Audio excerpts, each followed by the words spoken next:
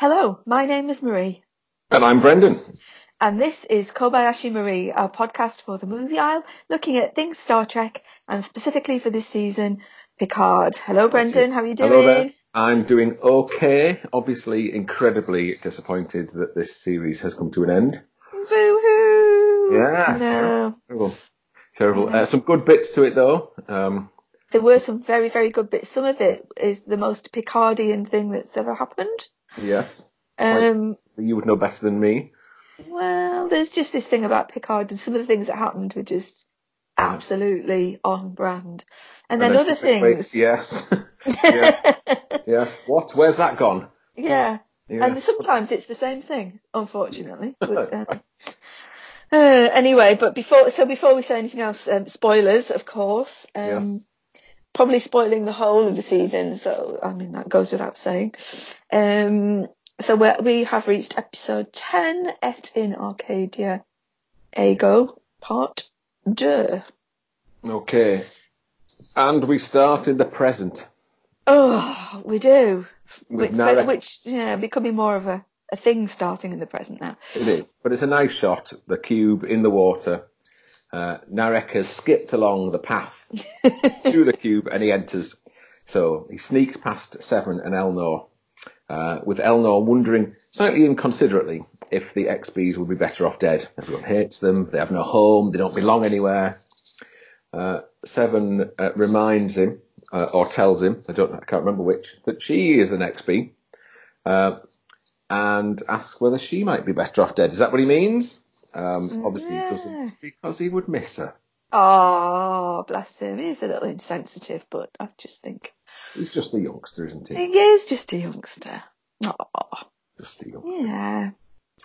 And we leave this beautiful scene of friendship to join another, where Narissa pulls a knife on Narek, evidencing that she is still a tash-twisting baddie, but also that she survived the fall from the skies. Who didn't?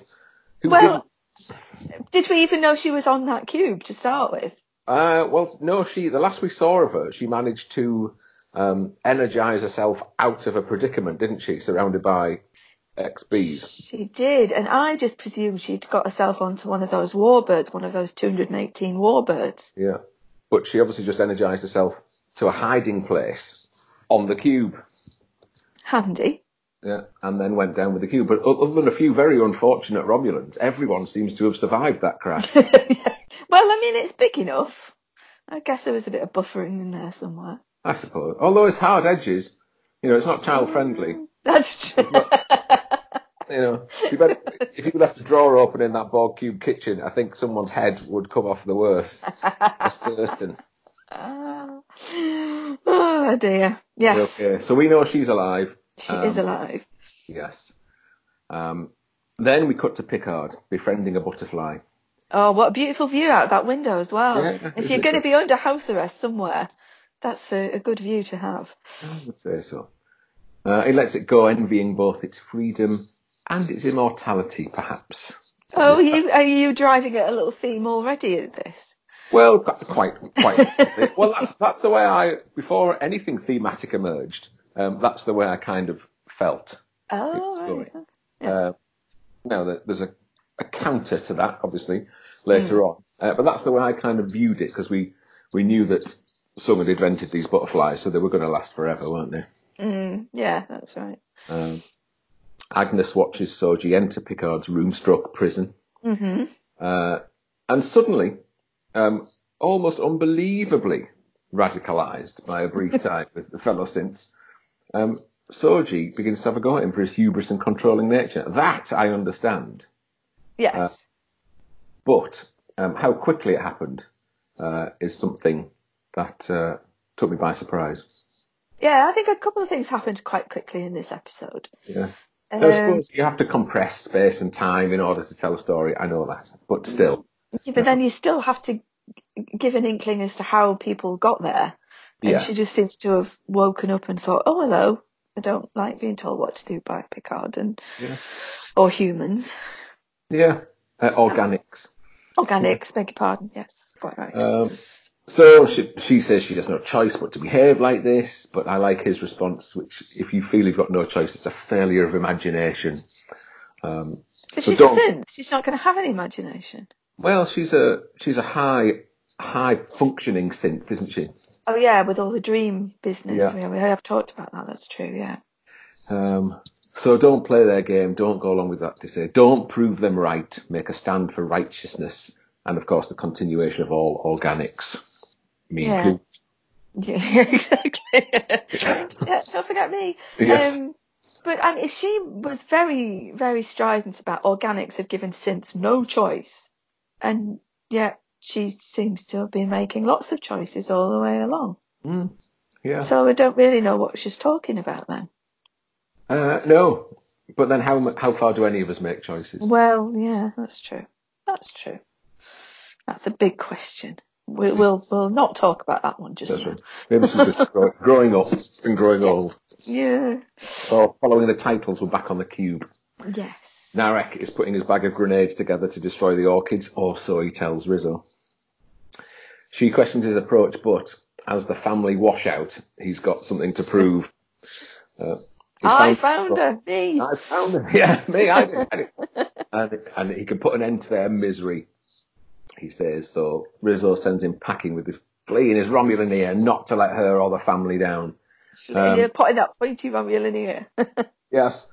And I think she does like him, doesn't she? Well, I don't understand what's going on there, because she's like, oh, okay, then fine, you go, just please yourself. Yeah, I've got things to do. Yeah. And she just gets on doing them. She does. Yeah. So she's left on the cube in order to bring the weapons online. Yes. And he's off with his bag of tricks, so he says, to destroy the orchids. Destroy the orchid. Yes. Okay. And he goes out of the cube into the white light, and Elnor sneakily follows him. It is in another one of his very, very quiet ways. He just... Yeah, but at least we saw him that time. We did see him that time. Yeah. We did. So we know he's gone. We know he's gone. Now, on the ship, on La Sirena, first time we've seen Raffi and Rios this week, they're contemplating the thing that fixes things. That blue thingy, yes. Yeah. Now, this thing seems just a bit too convenient. I'm not happy with the thing. I'm not happy with the thing. And also, it comes up a bit later, I'm not happy with how it's kind of just around. Anyway, we'll talk about that when we get there. Yeah. But yes. Now, I like Raffi and Rios' relationship. I like the two of them together. Raffi, very, very good. But the thing, I don't like the thing. So anyway, he visualizes the ship being fixed, and the thing makes its own. Ay caramba. Yeah. But at least again, Raffi was right. Of course she was. I quite like when they were having their to and fro, and she was saying, you don't have a soul, and they had a bit of a laugh about it, and I'm thinking, is that because he's actually a hologram? Well, we did go down that rabbit hole last week, didn't we? I know, and I just thought it was going to come back at me, but it didn't. Yeah. But anyway. Yeah. But yes, 3 little words. You were right. You were right. The triumph is short-lived, however, interrupted by Narek throwing stones at the ship's windscreen. And he says, Rios is like, I know what that noise is, indicating that it's not the first time people have chucked things at the spaceship. Well, I think out there in space, the chance of getting your windscreen chipped are quite high. Call out on a planet which has only recently been named and was formerly only a number might be difficult, or at the very least expensive. So he'll obviously be worried about the damage that could be caused. Yeah. So anyway, they rush off to find Narek chucking stones. Which brings us to Agnes and Inigo Sung chatting. Now both modelling the same outfit. I hadn't noticed that, but yeah, Huh. Interesting. Just moving over to the light stroke dark side, however you want to view that. Everything she needs to sort out mind transference is there, and she should get on with it. And she agrees, saying we don't have much time. But time for what? We wonder. I know. And she was doing that muttering under her breath as well, wasn't she? You can do this, you can... like when she killed Maddox. So is the mind transference... Is Sung thinking that she's going to transfer her mind into this golem or his mind into, I didn't quite understand who was supposed to be going into the golem. I'd assumed it was his. Right. But there was no sense that he needed to go now, even though he's obviously an older character. But given that Picard can live to a particularly ripe old age, there was no sense that this needed to be as immediate. I wonder if the point of transferring your mind into the body of an organically grown golem was so that you would survive, maybe, in principle, the annihilation of organic life. Oh, right. Yes. So I was assuming it would be his mind that would go in there so he could live. As a thing. Yeah, effectively, yeah. Mm-hmm. See, I hadn't thought of that, but that makes complete sense. And of course, in terms of Agnes, he thanks her or recognises her sacrifice, doesn't he? Yes. He did, and you're very much on the Agnes sacrificing. Yeah. But of course, that's what mothers do, isn't it? It is, but she's not their mother. Asshole. Yeah. Which is the beginning of another particularly good episode for Agnes, I think. I've warmed to her as the series has gone on. Oh, well. Yes. She had some good, good spying things going on, didn't she? Yes, she did. She did. Very good. So I think that's where we are with them. Yeah.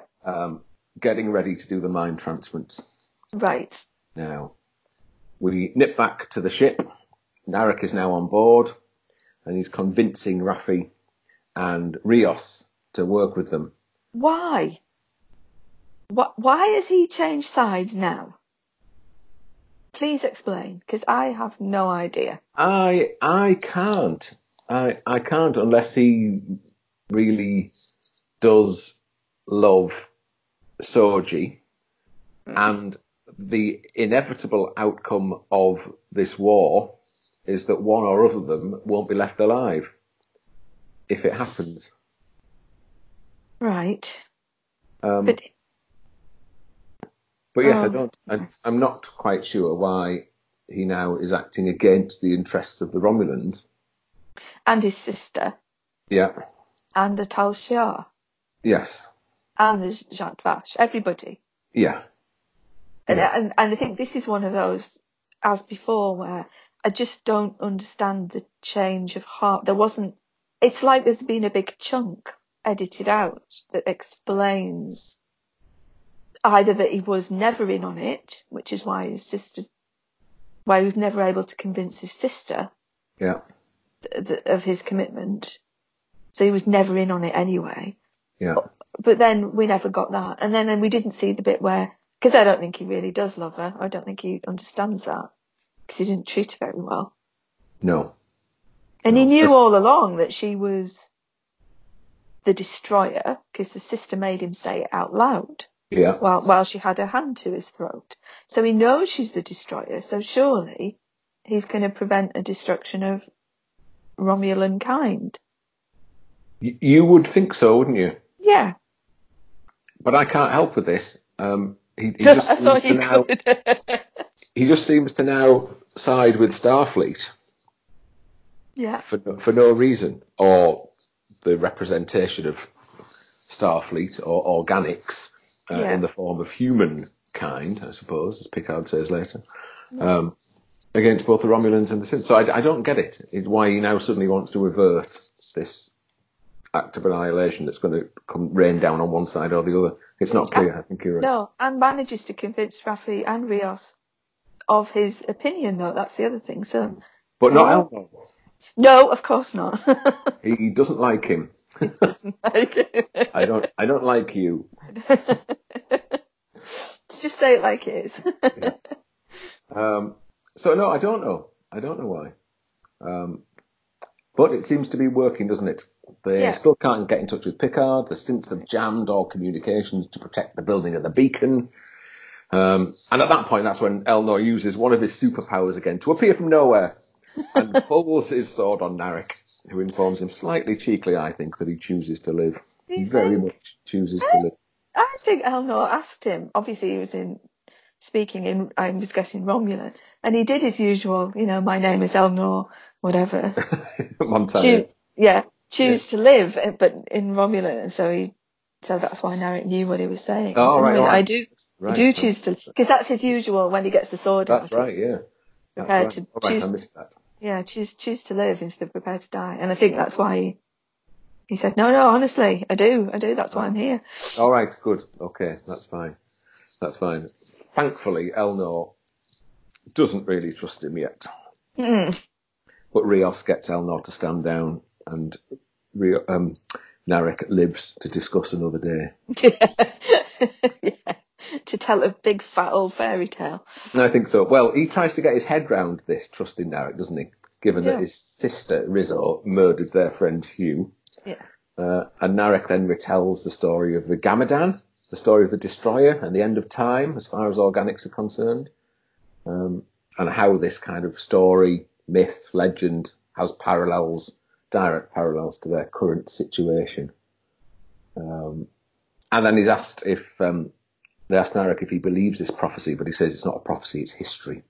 And history always repeats itself, which is what Ramda was saying about the past and future being the same and time unfolding differently.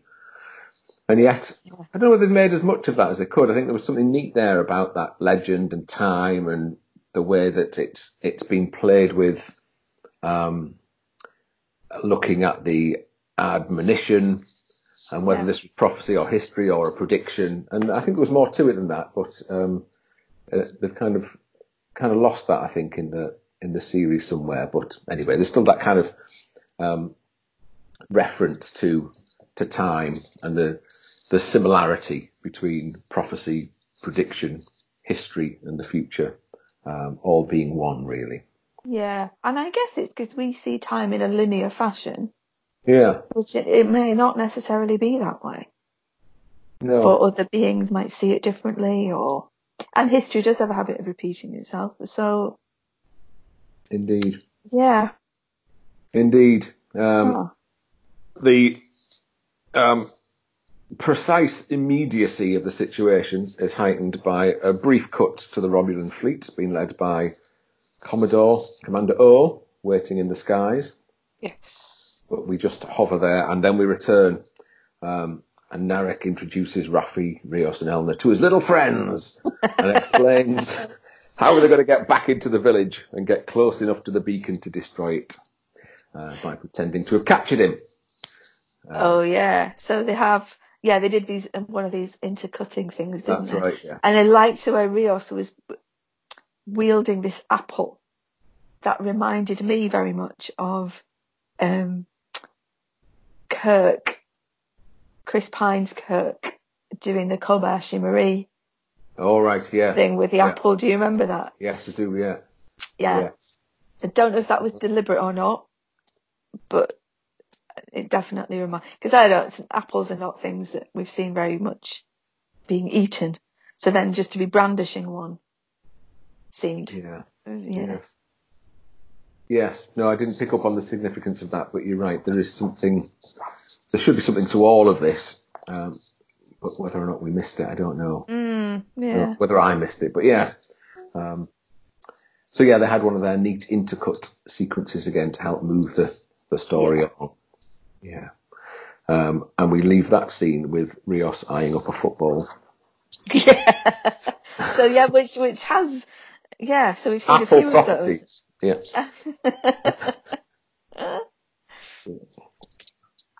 So then we come back to Agnes. Now she had earlier, we're jumping a little bit out of sequence, but Agnes had earlier spoken to Inigo Sung and asked him to encrypt a few files. And whilst he's gone, she removed Saga's remaining eye, which she then uses to gain access to Picard's room-stroke cell. Yeah, and that she took that out, and it was when Ichab lost his eye at the beginning of that other episode. Yeah, and she pulled the relevant faces, I think. Yeah, oh, definitely. I could feel that was coming out. Yeah. Yes. So again, to continue her brilliant episode, she gets into Picard, thinking she was the worst secret agent ever, but now beginning to believe she has a gift, and she's busting him out. That's brilliant. She was good in this bit. She really great. was. Meanwhile, Sung completes the growth of the golem, which is now ready to receive the neural implants. But strange, he didn't notice that Saga's other eye was missing. I know. I thought that. Surely you would have noticed that. It must have left a mess, at least. Yeah. Or a large gaping hole when he returned to the room, but his mind obviously on other things. True. But Saga's memory sprung into life, and Sung sees Narek and Sutra joining forces to kill Saga. Yeah, and that reminded me a bit of the what's the name in Discovery? Is it Aram? Ariam? Do you know the one who was the robot lady on the bridge of Discovery? And there was that episode near the end where she was kind of deleting some of her memories to create space. Yeah. And there was pictures of her last moments with her fiance and what have you. Yeah. And it was that very same kind of capturing. Yes. Though that was very, very sad though, part of that episode in Discovery. Yeah. Yeah, it was, yeah. And it was quite sad here because that's the point that Sung realises that something is definitely up. Oh, yes. Yeah. Yeah. Definitely. Which has been a recurring theme as well. Yeah, that's true. Yeah. Yes. So he now knows there's a problem. Narek arrives at the beacon as its construction nears completion. And Sung finds them, and who now is keen himself to join them in halting the annihilation of his species. I think he's kind of got an insight into the fact there may be something not quite wholesome about what was about to happen. Yeah. And perhaps he should do his bit to stop what is currently planned. Yeah. Picard and Agnes are on La Sirena. So would you not think they'd have crossed paths? Well, there's probably more than one way in and out, but it's obviously easier to get out of a town in lockdown than it is to get into one. That's the bit I couldn't quite understand. If you had to go through border checks and could only carry a football through, having deposited your weapons and had your bag looked through, surely someone would have clocked them leaving the town. Well, you would have thought maybe they were distracted by Narek arriving. Maybe, yeah, maybe. And of course, she has a gift for this sort of thing now. Of course she does. She's a brilliant spy. Yeah. So secret planny. Yeah, so she can just get in and out. That's absolutely no problem. They have this existential conversation about the meaning of life and who is or isn't a good teacher. In either way, in any case, they've got to slow down the Romulan attack to allow time for Starfleet to get there and save the day. And not only the day, the future of all biological life. Oh, and this is where Picard the minute he got on the bridge on his own, well, without Rios there, he immediately became a captain again. That's his stage, barking orders at her, yeah, and just completely decided, right, now we need to take over. That's right. You do know we've only got 6 minutes and 11 seconds to teach this lesson of the stilts. Always, bringing it down to practicalities, but then she is a scientist rather than an artist. So she's very clear about this. He knows exactly what's going to happen, though. They will learn by example, and they will learn by my example. Yes, because I know everything. Yes. And whilst I was very, very glad at that point that Jurati said make it so, it just jarred a little. It seemed like it was shoehorned into that little bit. I know. I think that could have been written a bit better to get to the point where she said make it so. Just didn't seem to quite follow. With the... And it's the only make it so, I think, in the whole season. I don't think anybody else says it. Right. No, I think you're probably right. Yeah. So she did say it, but not quite at the right time. I thought it just needed a reordering of the 2 sentences before could have made a whole world of difference. But then who were we to tell the writers of Picard? Well, we had a whole load of ideas last week, and they completely ignored them for this episode. They did actually. I noticed that. Not all. They pursued our idea of sacrifice. So at least that was pretty clear in the narrative, I think. So at least they managed to pick up on that. Back at the Beacon, Soji is putting the finishing touches to the device. Well, so did it remind you? Sorry to interrupt you. Yeah. It just looked like she was playing Jenga? It was a large, sort of triangular structure, wasn't it? There's got to be an easier way of programming that thing than just taking things out and putting them back in. She just looked like she was playing some kind of weird version of Jenga. Well, that's what it looked like to you, of course. You did, yes. Very, very tricky going on there that we just don't understand. Mm-hmm. Sutra, then, like all Scooby-Doo baddies, was just revealing their evil plan. And I'd have gotten away with it if it wasn't for you meddling. Well, it wasn't for you meddling Inigo Sung, who turns up, confronts Sutra with what he knows about her killing Saga, and he now realises that despite their evolution, the synths are no better than humans, than organics. Turns out you're no better than we are. That's right. So then he just switches her off. Yeah. Is it that simple? Why? What? Well, they do have a remote switch. Data had a remote switch. Well, would it not have been easy for the Romulans to try and get hold of the on-off button to rain down pestilence and war? Would that not have been simpler? Well, if Rizzo and Narek's job was to get the remote control rather than all this, that could have been much simpler. It would. Absolutely. Which is why I have a question at the end when we get to the end of this. Okay, right. See if you can help me make sense of it. But well, I think you could be confident in that, because I think so far, whenever you've asked me a question over the last 10 weeks, I've not been able to answer any of them or shed any light whatsoever. But I don't have the answer either. It's because, and so maybe I'm just checking that it's not just me. But but I think the interesting bit about this for me was that there was a huge question mark for me last week when Sung introduced himself as the mad scientist. Mm-hmm. You remember, the organic one who gets thirsty, and it was so much overplayed that you're thinking he's got to be a synth. And actually, when he says it turns out you're no better than we are, it was like saying, oh, so he's not. He actually really is organic. And he really is. Data's never mentioned brother. Yeah. So is this just a red herring, or is it poor writing, or what? It just seemed a bit bizarre to have put all that in, all that uncertainty. Or maybe, then I inferred the uncertainty by what the character said. Yeah. And actually, well, of course, all he was doing was telling the truth. Yeah. Well, yeah, in a very bizarre way, but, yeah. So at least we've cleared that up, which is fair enough. I think job well done. from our perspective, we've sorted that out. So that young woman, Sutra, is switched off, and that's it. She is no more.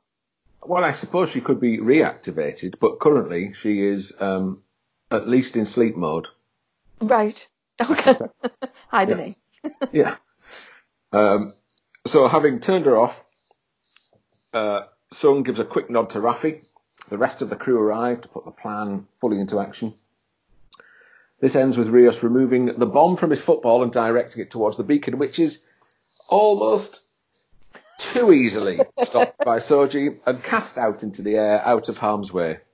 Yeah, now, I know she can do things very easily, but it seemed like a lot of effort to go to for her just to catch it and throw it away. Throw it away, and then that's it, yeah. And then they just have, then what? Then a little bit of a scuffle ensues? A bit of a scuffle, yeah. A scuffle. But, yeah, as I say, not a tremendous amount of tension there, I don't think, despite the efforts that they've gone to. This sequence is also intercut, with Agnes and Jean-Luc flying out to delay the Romulan attack. Yes. One impossible thing at a time.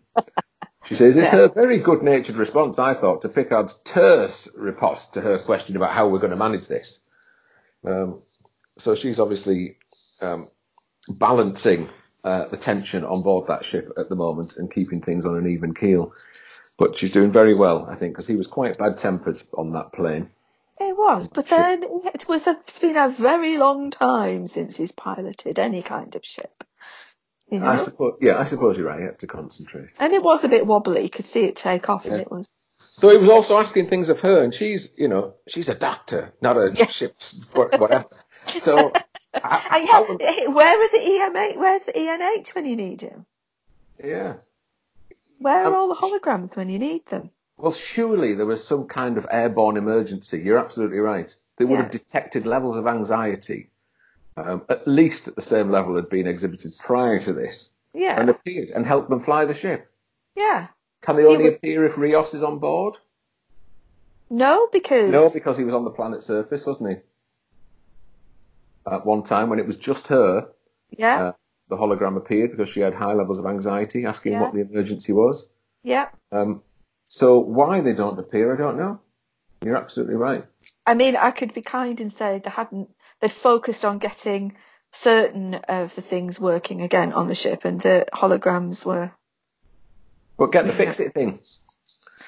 Yeah, the blue fix-it thingy. Surely you'd have got on board that ship, the first thing you'd have said would be, like Scotty does, computers, holograms, Yeah, reinstate holograms. Yeah. So I think there is something there which has just been lost. Even if a sentence, they could have called for them, they could have said they're not working, and that would have been it. Yeah, holograms are not online at this moment, and that was it. That's all they need. That would have done it, wouldn't it?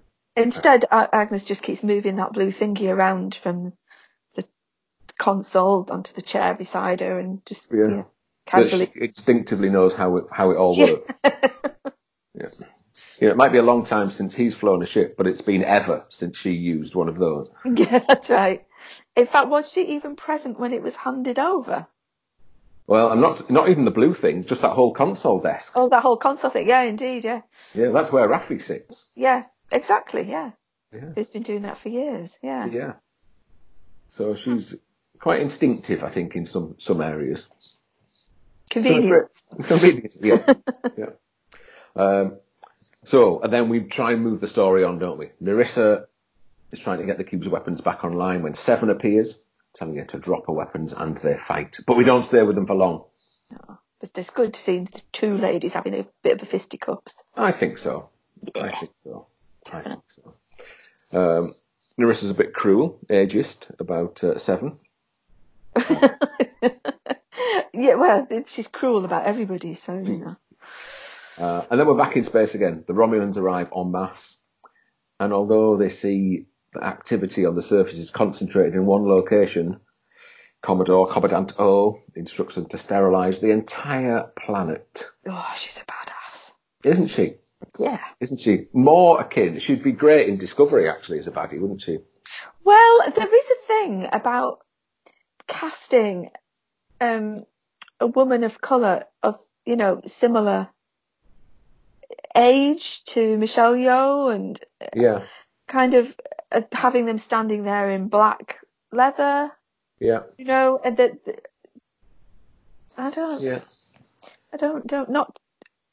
I'm not sure if it's getting a bit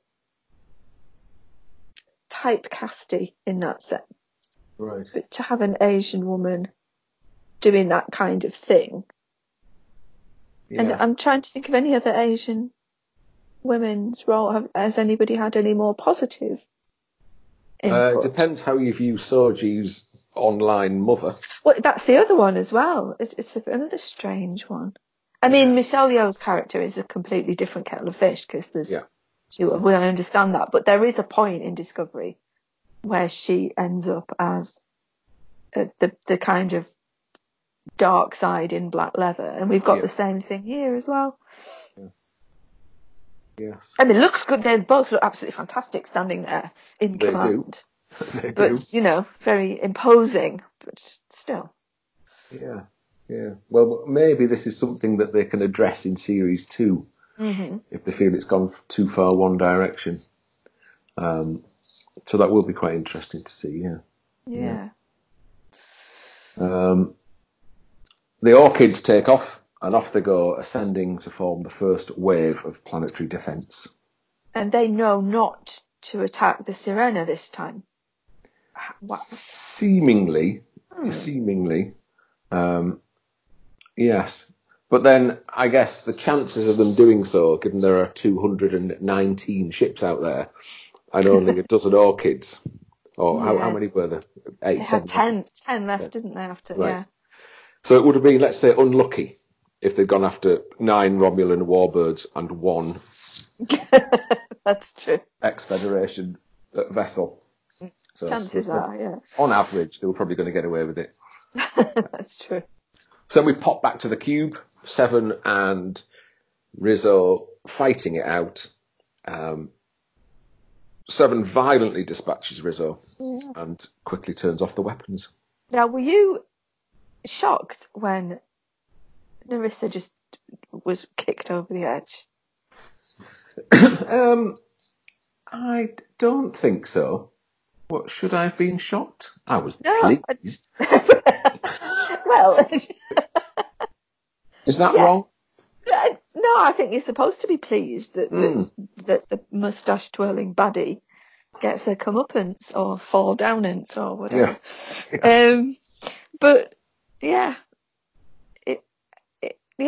I did wonder for a certain amount of time whether she'd beamed herself to safety again while she was falling. It didn't sound like it, did it? She was screaming quite a bit, wasn't she? Yes. Yeah. Yeah, that's true. So it didn't sound like she was going to put in another appearance, but then you wouldn't put it past her, would you? No, that's true. And we can come back to this a bit later. And you didn't hear her ultimate drop, did you? If it's not the fall that kills you, it's the sudden stop. We didn't hear that. No, we didn't. Yes. But of course, Annika still had work to do, and now she's done it. She did. She certainly did. She has done it. So yes, it was quite quick, but then you didn't need to dwell on that particular fight. It was going on for a while, and job done. I think weapons offline, baddie dispatched. Yeah. So we're back on La Sirena. Agnes musing on how they're going to get out of this predicament, asking Picard to reveal his secret plan. Any time would be good. Any time now. Now would be a good time. Something like a Picard maneuver to get out of it. Oh no, that's already been done. What? It has. Yes. So to make the Enterprise look like it was in more than one place at a time, rather than quickly fixing on her excellent idea, Picard takes a few moments to correct her. I think they find it's the Stargazer. To mansplain everything to her. That's right, yeah. Yes, I think they find it's the Stargazer. And it'd be useless right now against so many vessels. If only we had a thing. If only there was a thing on this ship that could... Hang on a minute. Hang on a minute. Agnes again. We've got a thing here. And up pops a dozen versions of her head. It's really weird. Leering at him. Very strangely. It's strange in many ways, because she wasn't present when that blue thing was handed over. No. So neither was she on the ship when it fixed the ship. Yeah. So she has absolutely no idea what it is. No. But it wasn't that it magically made loads of her head when she held it. She knew that. She knew she had to imagine it. Yeah. Because that's how it works. Yeah. But when has she been told that? Exactly. It's very convenient. Again, very convenient. Very convenient. Now, I'm just going to lower the tone a little bit here. Yeah. But am I the only one, when she said, there is a Picard manoeuvre? Yeah. Am I the only one whose first thought was when he stands up and pulls his jacket down? Because that's a Picard manoeuvre. All right. Yes. That's not just, when he stands up out of the chair, tugs the jacket down and says, make it so. That's the Picard manoeuvre. And in fact, they've made fun of it in the series in Next Generation in other episodes. Right. So when she was saying, "Oh no, it is a thing, isn't it?" and I'm thinking, "Yeah, it is. He's going to stand up and tug his jacket down." Yeah. And then she went, "No, it's this plan to Yeah. make multiple copies of the shit." I think it's. What did you want to say? No, not that one. We need something bigger. Yeah, something Right. like that. Right. Or, it might just be me whose first thought was the wrong Picard manoeuvre. So, Anyway. fortunately, she has the history of Picard at her fingertips She does. and a full understanding of a gizmo she's never seen before that can spray pictures of La Sirena around the galaxy, including an imprint of a warp drive. Yeah. So, Amazing. didn't she do well? You don't need holograms when you've got that blue thing. Why would you? Picard opens the comms channel to Soji, asking her to power down the beacon. He wants to show her how people behave in this situation. He wants to exchange his life for everybody else's. She's not taking it. She's not listening. The orchids are reduced to pollen. The Romulan planetary sterilization pattern number 5 is locked on. I don't know if there are more than 5. There are other 4 ways to destroy planets. Anyway, this pattern number 5 is locked on. Jurati sprayed multiple images of their ship around the atmosphere and battle ensues. La Sirena is knocked off kilter. Soji launches the beacon, the signal. It's all been for nothing. And just before Commodore O can recommence sterilization pattern 5, a Starfleet fleet appears. Captain Will Riker. And we had to do a little bit of singing tune to accompany that. Let's have a bet to say that against. Yeah, I mean, it was a bit kind of, yay, oh, of course, how convenient, because he did tell us that he'd been on standby. And it'd have to be something very important that drew him out of retirement. And the opportunity to kick a treacherous Tal Shiar butt is just the opportunity he was waiting for. Do you think that was a little bit Clint Eastwood? It was definitely a little bit go-ahead punk, make my day about the delivery. Yes, we could have just borrowed one of Rios's cheroots to say it. Oh dear. So there's a bit of a standoff now. Picard's end begins to encroach on the narrative, and in his pain he asks for medication and an open channel to Soji. And they do this nice dual screen effect again to capture Picard and Soji's conversation. Come on, he says. Show the Tal Shiar that you're not the enemy. You're not the destroyer. Power down that beacon.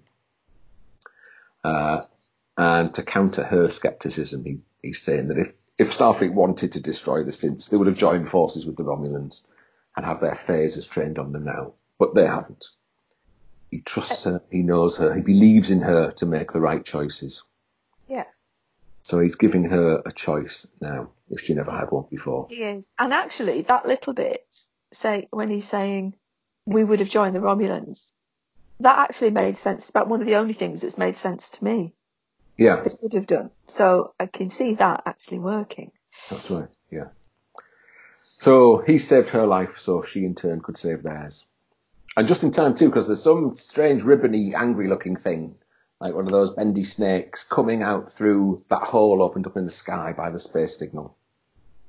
So she destroys the beacon, and as quickly as she was radicalised, she's de-radicalised by the words of Jean-Luc Picard. So just when she thought she was in, they dragged her back out. I see what you did there. So she did. He did manage to convince her. He did. And she stops playing Jenga and that's it. And then the Romulans say, phew, well, that's all right. We don't need to bother anymore. So they disappear. Picard seems surprisingly happy that he's not going to get a chance to kick a treacherous Tal Shiar's butt. And he says goodbye to Picard, even though we know that he might never see him again. Yeah. Adieu, Picard says once Will has gone. And then he collapses. End of planetary destruction. Yes. Or It in was fact, just, bio-destruction, whichever way well, it goes. whichever way it had gone. So it was very easy, wasn't it, in the end? It was, yes, it was. Remarkably so. Yes, yeah, very, very easy. I thought after 9 weeks of building up to this, just a quick conversation, and it's all sorted. You know, I trust you to make the right decision. Off you go. Whilst he is now on his way out, Picard has flashbacks to his time in France. Where is the EMH? Yeah, well, again, yeah, you're right. Surely this is a medical emergency. Yep. So as you transport them down to the planet's surface, and an emotional farewell takes place with all of his crew and these few friends he has now around him. Beautifully, he tells Raffi she was right. About what, she says. And as he dies, without telling her, we presume he just means everything. Yeah, you just write about everything. Yeah, she is. She's always right. Just don't even ask. Those are, I suppose, it's as he's already told her he loves her. So the other three words that mean so much are, you were right. You were right, yeah. Yes. So he says it again. Everyone wants to hear that. Of course. Of course. And he slips away. Oh, that's very sad. It was, wasn't it? It was. Yeah, it was. Evening falls. And everyone goes to the top of a mountain. Different mountains. You would, wouldn't you? You would. It's human instinct at a time of anxiety and fear to run up. Up a mountain. Yes, to run up. Seven and Rios drink whatever that planet says passes for alcohol. It didn't look very good, did it? And swap stories about who's the biggest loser, as they both said they'd never put themselves in this sort of position again. Seven's that she wouldn't kill someone just because they deserved it. Rios that he wouldn't get close to another self-righteous, hard-assed old captain only to watch him die. Yeah. Seven wins the battle because she reckons he couldn't have done anything differently, whereas she could. It was her choice to kill someone just to watch them die. Yeah, because it was right that they should still be alive. That's right. Yeah, it's very Johnny Cash, isn't it? Yeah. You just know that Seven listens to Johnny Cash when she's on. She absolutely does listen to Johnny. A butterfly carries us from Rios and Seven to Raffi and Elnor. He cries at each other, and they console each other. Oh, it was just so sad. Yeah. And the butterfly then carries us to Picard, but this time in conversation with Data. Inside a massively complex quantum simulation. It is. And this whole section is really, really interesting, I think, in many ways. But yes. Not just another damn dream. Yeah, that's right. Yeah. So he asks Data if he's dead. Obviously, Data says yes.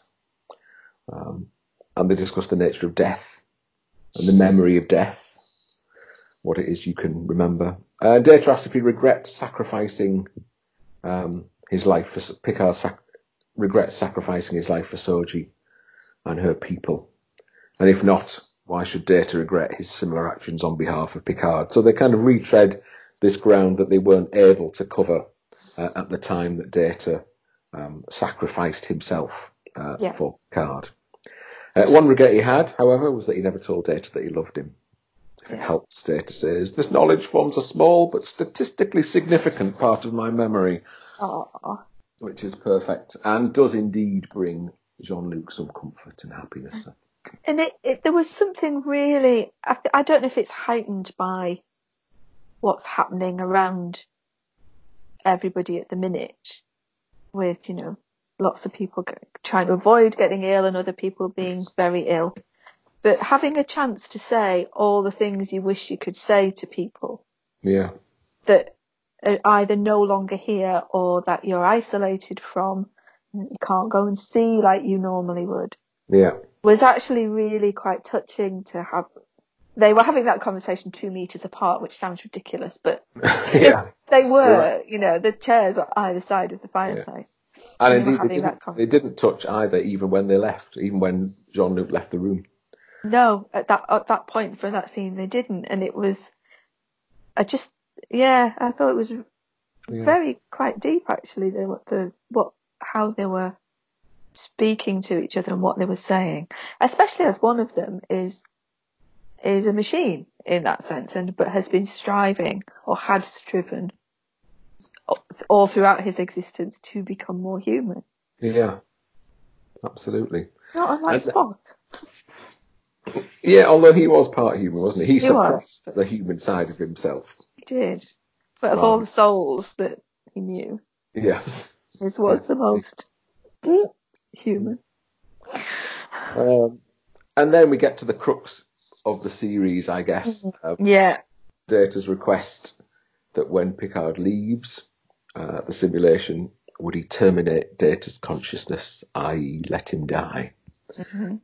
Now, obviously, we get a sense of what's coming in terms of Picard, because the Data did say that they downloaded all of Picard's memories before he slipped away. Yeah. So I think we do get a sense of what's coming, and of course, how could he terminate Data's consciousness if he wasn't in a position to do so? Mm-hmm. But Data's words, I think, they're very poignant. So the rationale being that without death, life has no meaning, and to live forever is to live without purpose or direction. Peace, love, and friendship, these things he might see as kind of human or bio or organic qualities, mean nothing if they are infinite. And this is kind of also what Rios has been reading about with all his existential books. Yes. But it's about his is about the fear of living, knowing that you're going to die. And Data is saying it's the fear of living, you're not going to die. Yeah. Yeah. And that life is all the more precious and not to be feared because mortality gives meaning to it. Yes. Yeah. So I think therein is the whole point of the series, isn't it? And it takes an android to make that point. Yes. And I think that's where it's one of the Picardiest things that's ever happened. Yeah. Yeah. Yeah. So that was good. A good interchange, I thought, there. Yeah, definitely. Yeah. I mean, arguably sledgehammer, but still nice all the same. Yeah. Yes. And then in a faltering voice, Picard says goodbye to Data and walks into the light. A device which we've seen in this series quite often, I think. Yes, that's true, actually. I hadn't thought of that, but you're right. So there's a lot of that throughout. The next thing, of course, we see is Picard waking to Soji's face alongside Sung and Jurati, asking if he's real rather than if he's alive. Yeah, but that's exactly what Soji asked, wasn't it? Yeah. Am I real? Yeah. Am I a person? Yeah. And of course, there's a question mark over that. Yeah. So they say, of course you are. And they tell him then around the table about his new form, his new body. Everything works. The brain abnormality's gone. Though they've still given him the body of a 94-year-old with the same life expectancy as previously. I'm with Picard. You think he'd have got, if he's in good health, you think he'd have gone for another 10 years maybe? 20? He might. Who's to say that 125 years isn't the normal life expectancy? That's right, but if he was going to get 125, he wants 135, doesn't he? He does. But this is the issue with it for me, is that when he gets to that point, because he's not human anymore, surely they can extend it. So it's all right saying now, oh, great, I've got another 20 years. But when you get to the end of those 20 years and he has to go. Yeah. Well, I think what they would have to do is transfer his mind again, wouldn't they? They've given the Golem the life expectancy that he had. Yeah. So that body will die.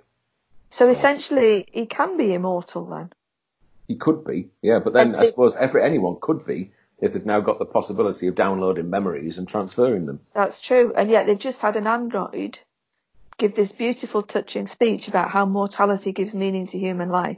And then they go and reincarnate Picard. And yeah.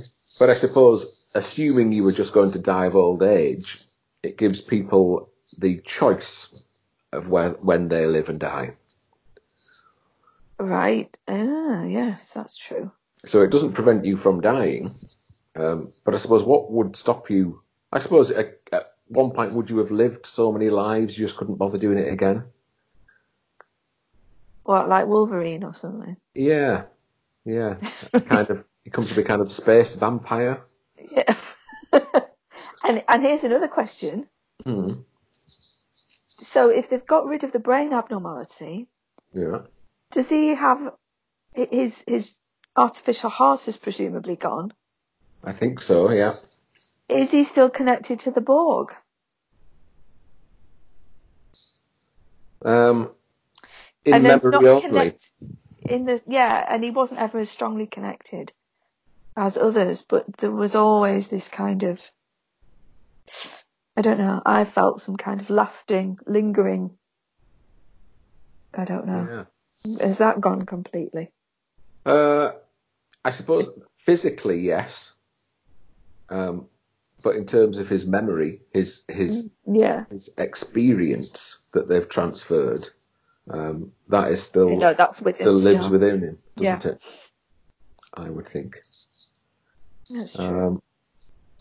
And then, although he's just told his brother that he doesn't care much for Inigo Sung, he does recognise the sacrifice that Sung has made on Picard's behalf.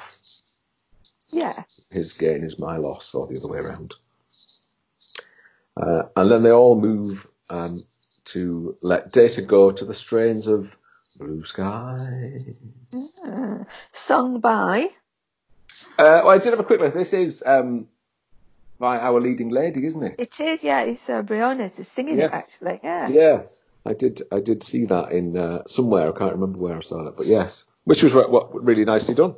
Yeah, very lovely. Yeah. Yeah, really nicely done. And beneath a whole raft of IKEA light fittings. Of course. We have that very one, the one that looks a bit like a white Death Star. Yes. Yeah, very very There nice. you go. And IKEA have done well out of this, haven't they they? have, I think. Yeah. So they remove Data's memories, and his life ebbs away. And inside the simulation, Picard appears at Data's side, just being with him. So there's a proximity this time. Holds his hand. Yeah. Data rapidly ages and slips away, and they both fade to nothing along with the simulation. Oh, that's really lovely. It was actually. It was really nicely done, I thought. Yeah. I was just a bit confused as to where everybody else was in all of this, because we don't get to see the "You're Alive" reunion. And they're not around having this discussion. No, and you'd think Raffi would have been, on the spectrum of pleased to see him, she'd have been at the higher end, I would have thought. And Elnor. Yeah, oh yeah, Like a blimey, big yeah. puppy, knock him over, he'd be that pleased to see him. Could you imagine? Could you imagine? Maybe it was just too much. I think it would have been too emotional to see Elnor reunited with him. Yeah. Gosh, yes. Yeah. But we do meet up with these characters again before the end of the series. We do. So we're back on the ship. Rios and Agnes kiss. Mm-hmm. Seven and Raffi hold hands, staring longingly at each other. Picard enters alone and calls his crew together, at which point Soji and Elnor join them. So he asks Soji why she wants to leave, having travelled so far to get home. And she kind of echoes, I guess, the thoughts in Picard's own mind. She's more cut out for wandering. And now that the ban on synths has been lifted, she can continue to do so. And those two issues, I think, are key in Picard's makeup as well, and his ability. So he's back on the road. And to the strains of the original series, Picard then invites Rios and the crew to engage. And so it begins. It does. Yeah. Where are we going to go next? Wow. I don't know, but I thought, looking round there, at that point, you look at that bridge, and I liked that crew now. Yeah. Now, I'm not saying we won't drop Seven off quite quickly and she'll go off and do other things, but to start out, I would quite like to get to know them now. Yes. I know we found out about them, but to see how they gel now as a little crew, I quite like that. Oh, I agree, because we've got lots and lots of things. I mean, when you think about it, we talked last week about all the Rios holograms and why they all look like that. There's something in there. Yeah. We could find that out next season. Rafi's family. We've seen her son for one scene. Yeah. But obviously something is definitely up Up. there. So we can find out all about that. Yeah. We don't know masses about Agnes. No, we don't. We don't. So we've got that. So, and then of course Soji's discovering herself. Mm-hmm. So there are lots of things that they can get out and have adventures. And But we don't even know who they are. You know, they are not Starfleet yet, or are they?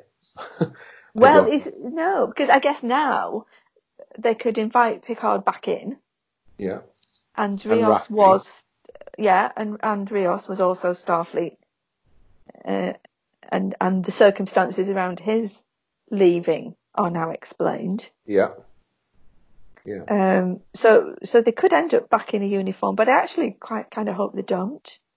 Yeah, I think we've got a chance to explore the wardrobe here, which is ought to be quite a nice bit of the series. In some ways, it hadn't moved on a lot, and yet in the detail, there were some quite nice aspects, I thought. Yeah. Yeah, so I don't know who or what they are yet, and you're right, there's plenty to explore, both of their backstory, and quite where they're going to go and why. Yeah. It would be interesting now. I think the why is quite important. You know, why now are they doing this? What is it? What is their mission? Yeah. And I can't say I know what that is yet. No, I don't think we've had.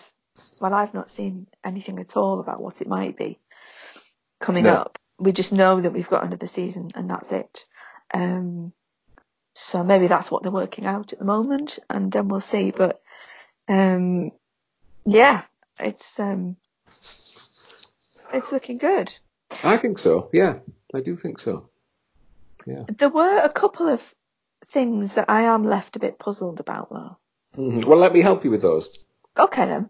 Yeah. So they've just gone off and left the Borg cube on the beach. Is that right? Yes.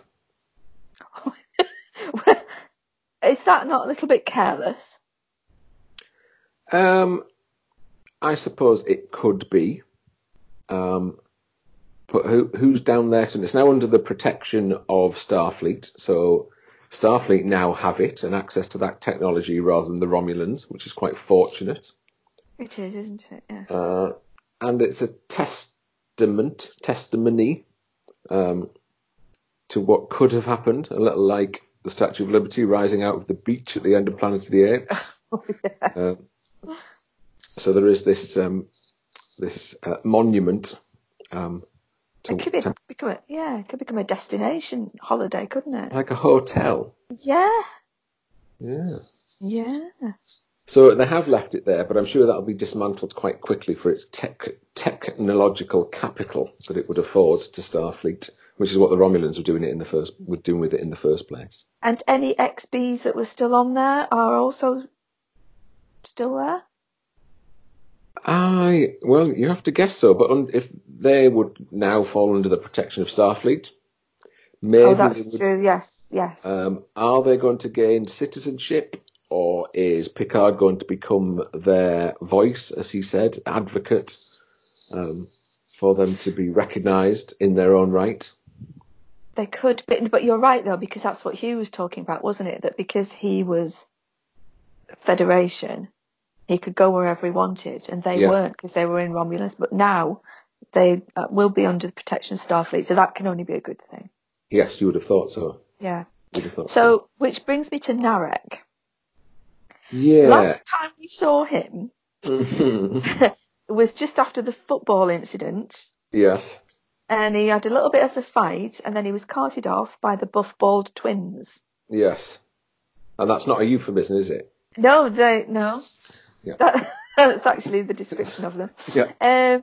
And he was taken off by them, and that was the last time we saw him. Yes. So is he now a prisoner of Coppelius? Or is what? So that's one thing. He is just, what was his point? What was his purpose? Yes. And more importantly, what was Nerissa's purpose? Because I can't see what really the two of them brought to anything, and particularly Nerissa.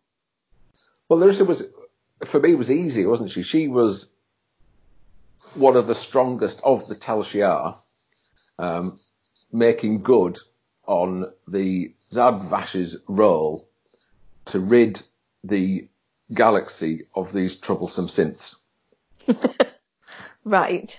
So that, to me, I thought was quite straightforward. There seemed to be no reason for Nerissa and Narek to be related. Yeah. At all. Or to have that horrible incestuous kind of vibe about it. Exactly. And yes, he is either on the planet, but then I'm not quite sure, given that acting Captain Will Riker left fairly promptly, they didn't take any prisoners with them. But you think they would have quite liked to have an ex-Tal Shiar prisoner to work with back at Starfleet or within the Federation. Well, maybe they will then. Oh, but you're right now. Then maybe they will. So maybe he's not a prisoner, but he is still on the planet helping Starfleet with their inquiries. Right. I mean, I thought he was just on the planet and presumably prisoner in a sense. But he's a prisoner of that planet. There's no way to get off it. They've got no ships. Yeah. So he can't leave. But we saw where everyone else ended. Everyone else ended up on the Serena, but he didn't. It was just we'll just forget about him. He didn't even wave goodbye. No, I suppose maybe it was a bit too hard. Was he just going to be, he's either marooned down there on the planet, or he was taken away by Starfleet. So it wasn't tied up, and again, only needed a scene, didn't it? A few shots to let us see him sitting back in his menagerie type cell. But then he was in the end on the side of the synths trying to stop the Romulans. Yeah. So they don't need to take him prisoner because he's on their side. But he's probably done bad things before. Is it? Well, yeah, he has. And of course, we still don't know that Jurati isn't going to face justice Of course. for what was actually murder. Yes, it was. But she was under the influence of some dishwasher tablet or something that gave her, so she could plead temporary insanity. Or that hallucinogenic sushi that she had. Yeah, that's right. Which made her sick once she'd had momentary insight into the admonition. Yeah, whereas everybody else got complete, like Ramda disappeared as well. We didn't find out what happened to her, but so everybody just peeled the faces off, and she just was a little bit sick in her mouth. I mean, Ramda is on the cube as well on the planet. Well, that's the other thing. Yeah, but she was quite poorly, so maybe she didn't. She was, but I tell you what, she won't be as easily convinced that Soji isn't the destroyer. No, that's true, because she didn't see Sutra, who looks just like her. No, absolutely not. So there may still be dark times ahead. And maybe there's something yet about, I don't know, see, Narek isn't going to go back to that, is he? But that would make Ramda Narek's auntie as well. Yeah, and we still don't know about his long-lost brother that he mentioned. No. Or was that just a ruse to gain her trust in the first instance? I think that's the way you would have to read it now, wouldn't you? He knew that there was another Soji, she had a sister, and that was just a way to spark off conversation or to keep the conversation going. So I guess that's the way you'd have to read it now. But it does leave them a storyline to pursue. It does. And so the other one... You killed my brother, you killed my sister and marooned my brother on a planet's surface. Prepare to die. Yes. Yeah. Okay, so one more question then before we tie up. Okay. Do we now know then what Soji's mission was? No. So in that sense, I've answered that question, haven't I? Well, yeah. So Her mission presumably was to come home. Yeah, but why was she gone? So Maddox sent her to the cube. Yeah. Why? Because I think there's a big chunk of this around her and Narek that I don't understand. And Narissa, I don't. Did she have to go to the cube to learn how to play Jenga so she could make the beacon?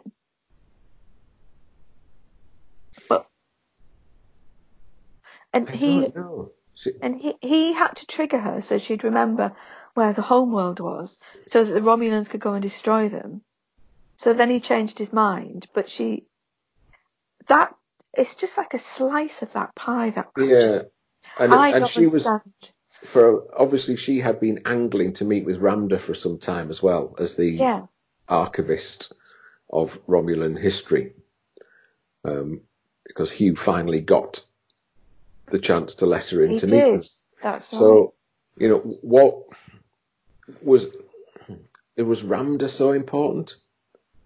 She wasn't. You wouldn't have had to have put the two of them together, would you? In order to spark off a Romulan revolt against the synths. No, only that it was Ramda that recognised Soji that was the first thing that made her. You said she moved really quickly across the room. That's that was right, yeah. The first instance we'd had that something weird had gone on. But you're right. I still don't know why she was sent to the cube and why the other sister was just about to go to join Jurati, wasn't she? Yeah.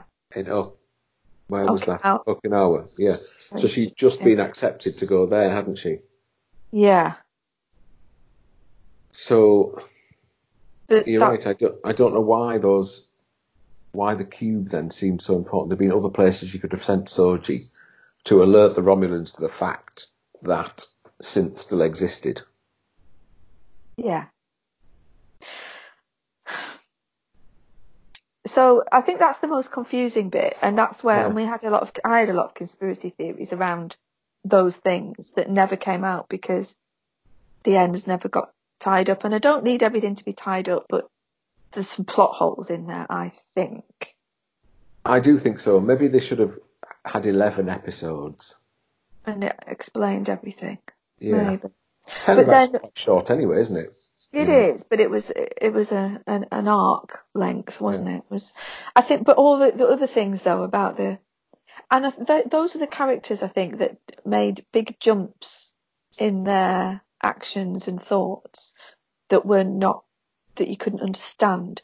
Whereas the rest of them, so we kind of learnt about Elnor and we learnt about bits about Seven and Picard and why they do things like they do. And Agnes, and that works. That all works. Yeah. Even though we still don't know everything about them, it did all make sense by the time we got to the end. But that little slice, I think I've missed something. I think maybe that's.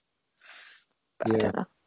Maybe we do need to go back and watch the earlier episodes again. Again to see what Laris has to say about something that Soji said, and we commented on it. I'm just thinking out loud now. When she was talking to Hugh about, will I ever be able to remember? When did we go? Was it the first episode or the second episode when we went onto the cube for the first? I think it was second or third. And I don't think it was the first one. The first one was Daj. Right. And I got annoyed at the end of that one because they'd killed off the woman that they'd been portraying. Yeah. And then she has an identical sister. So it was not the first episode, it was 2 or 3. Right. And I'm just... Then 3 when Hugh arrives, I think. So... I'll try and talk while you're looking things up on. Yes, there was On the there was a computer. sentence, and I want to get it right, but there's something she said Yeah. about trying to make sense of a shared history. This is why she met with Ramda, Oh, right, yes. because She wants. and she said that's what I'm trying to do as well. And it was something about making sense of a shared history. And this is what I'm trying to remember, but I wonder if I'll ever find it when we're trying to. So you mean shared, as in shared with her sister? Well, or for the synths.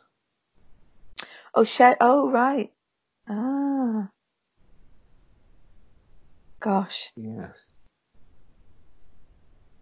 That's- Right.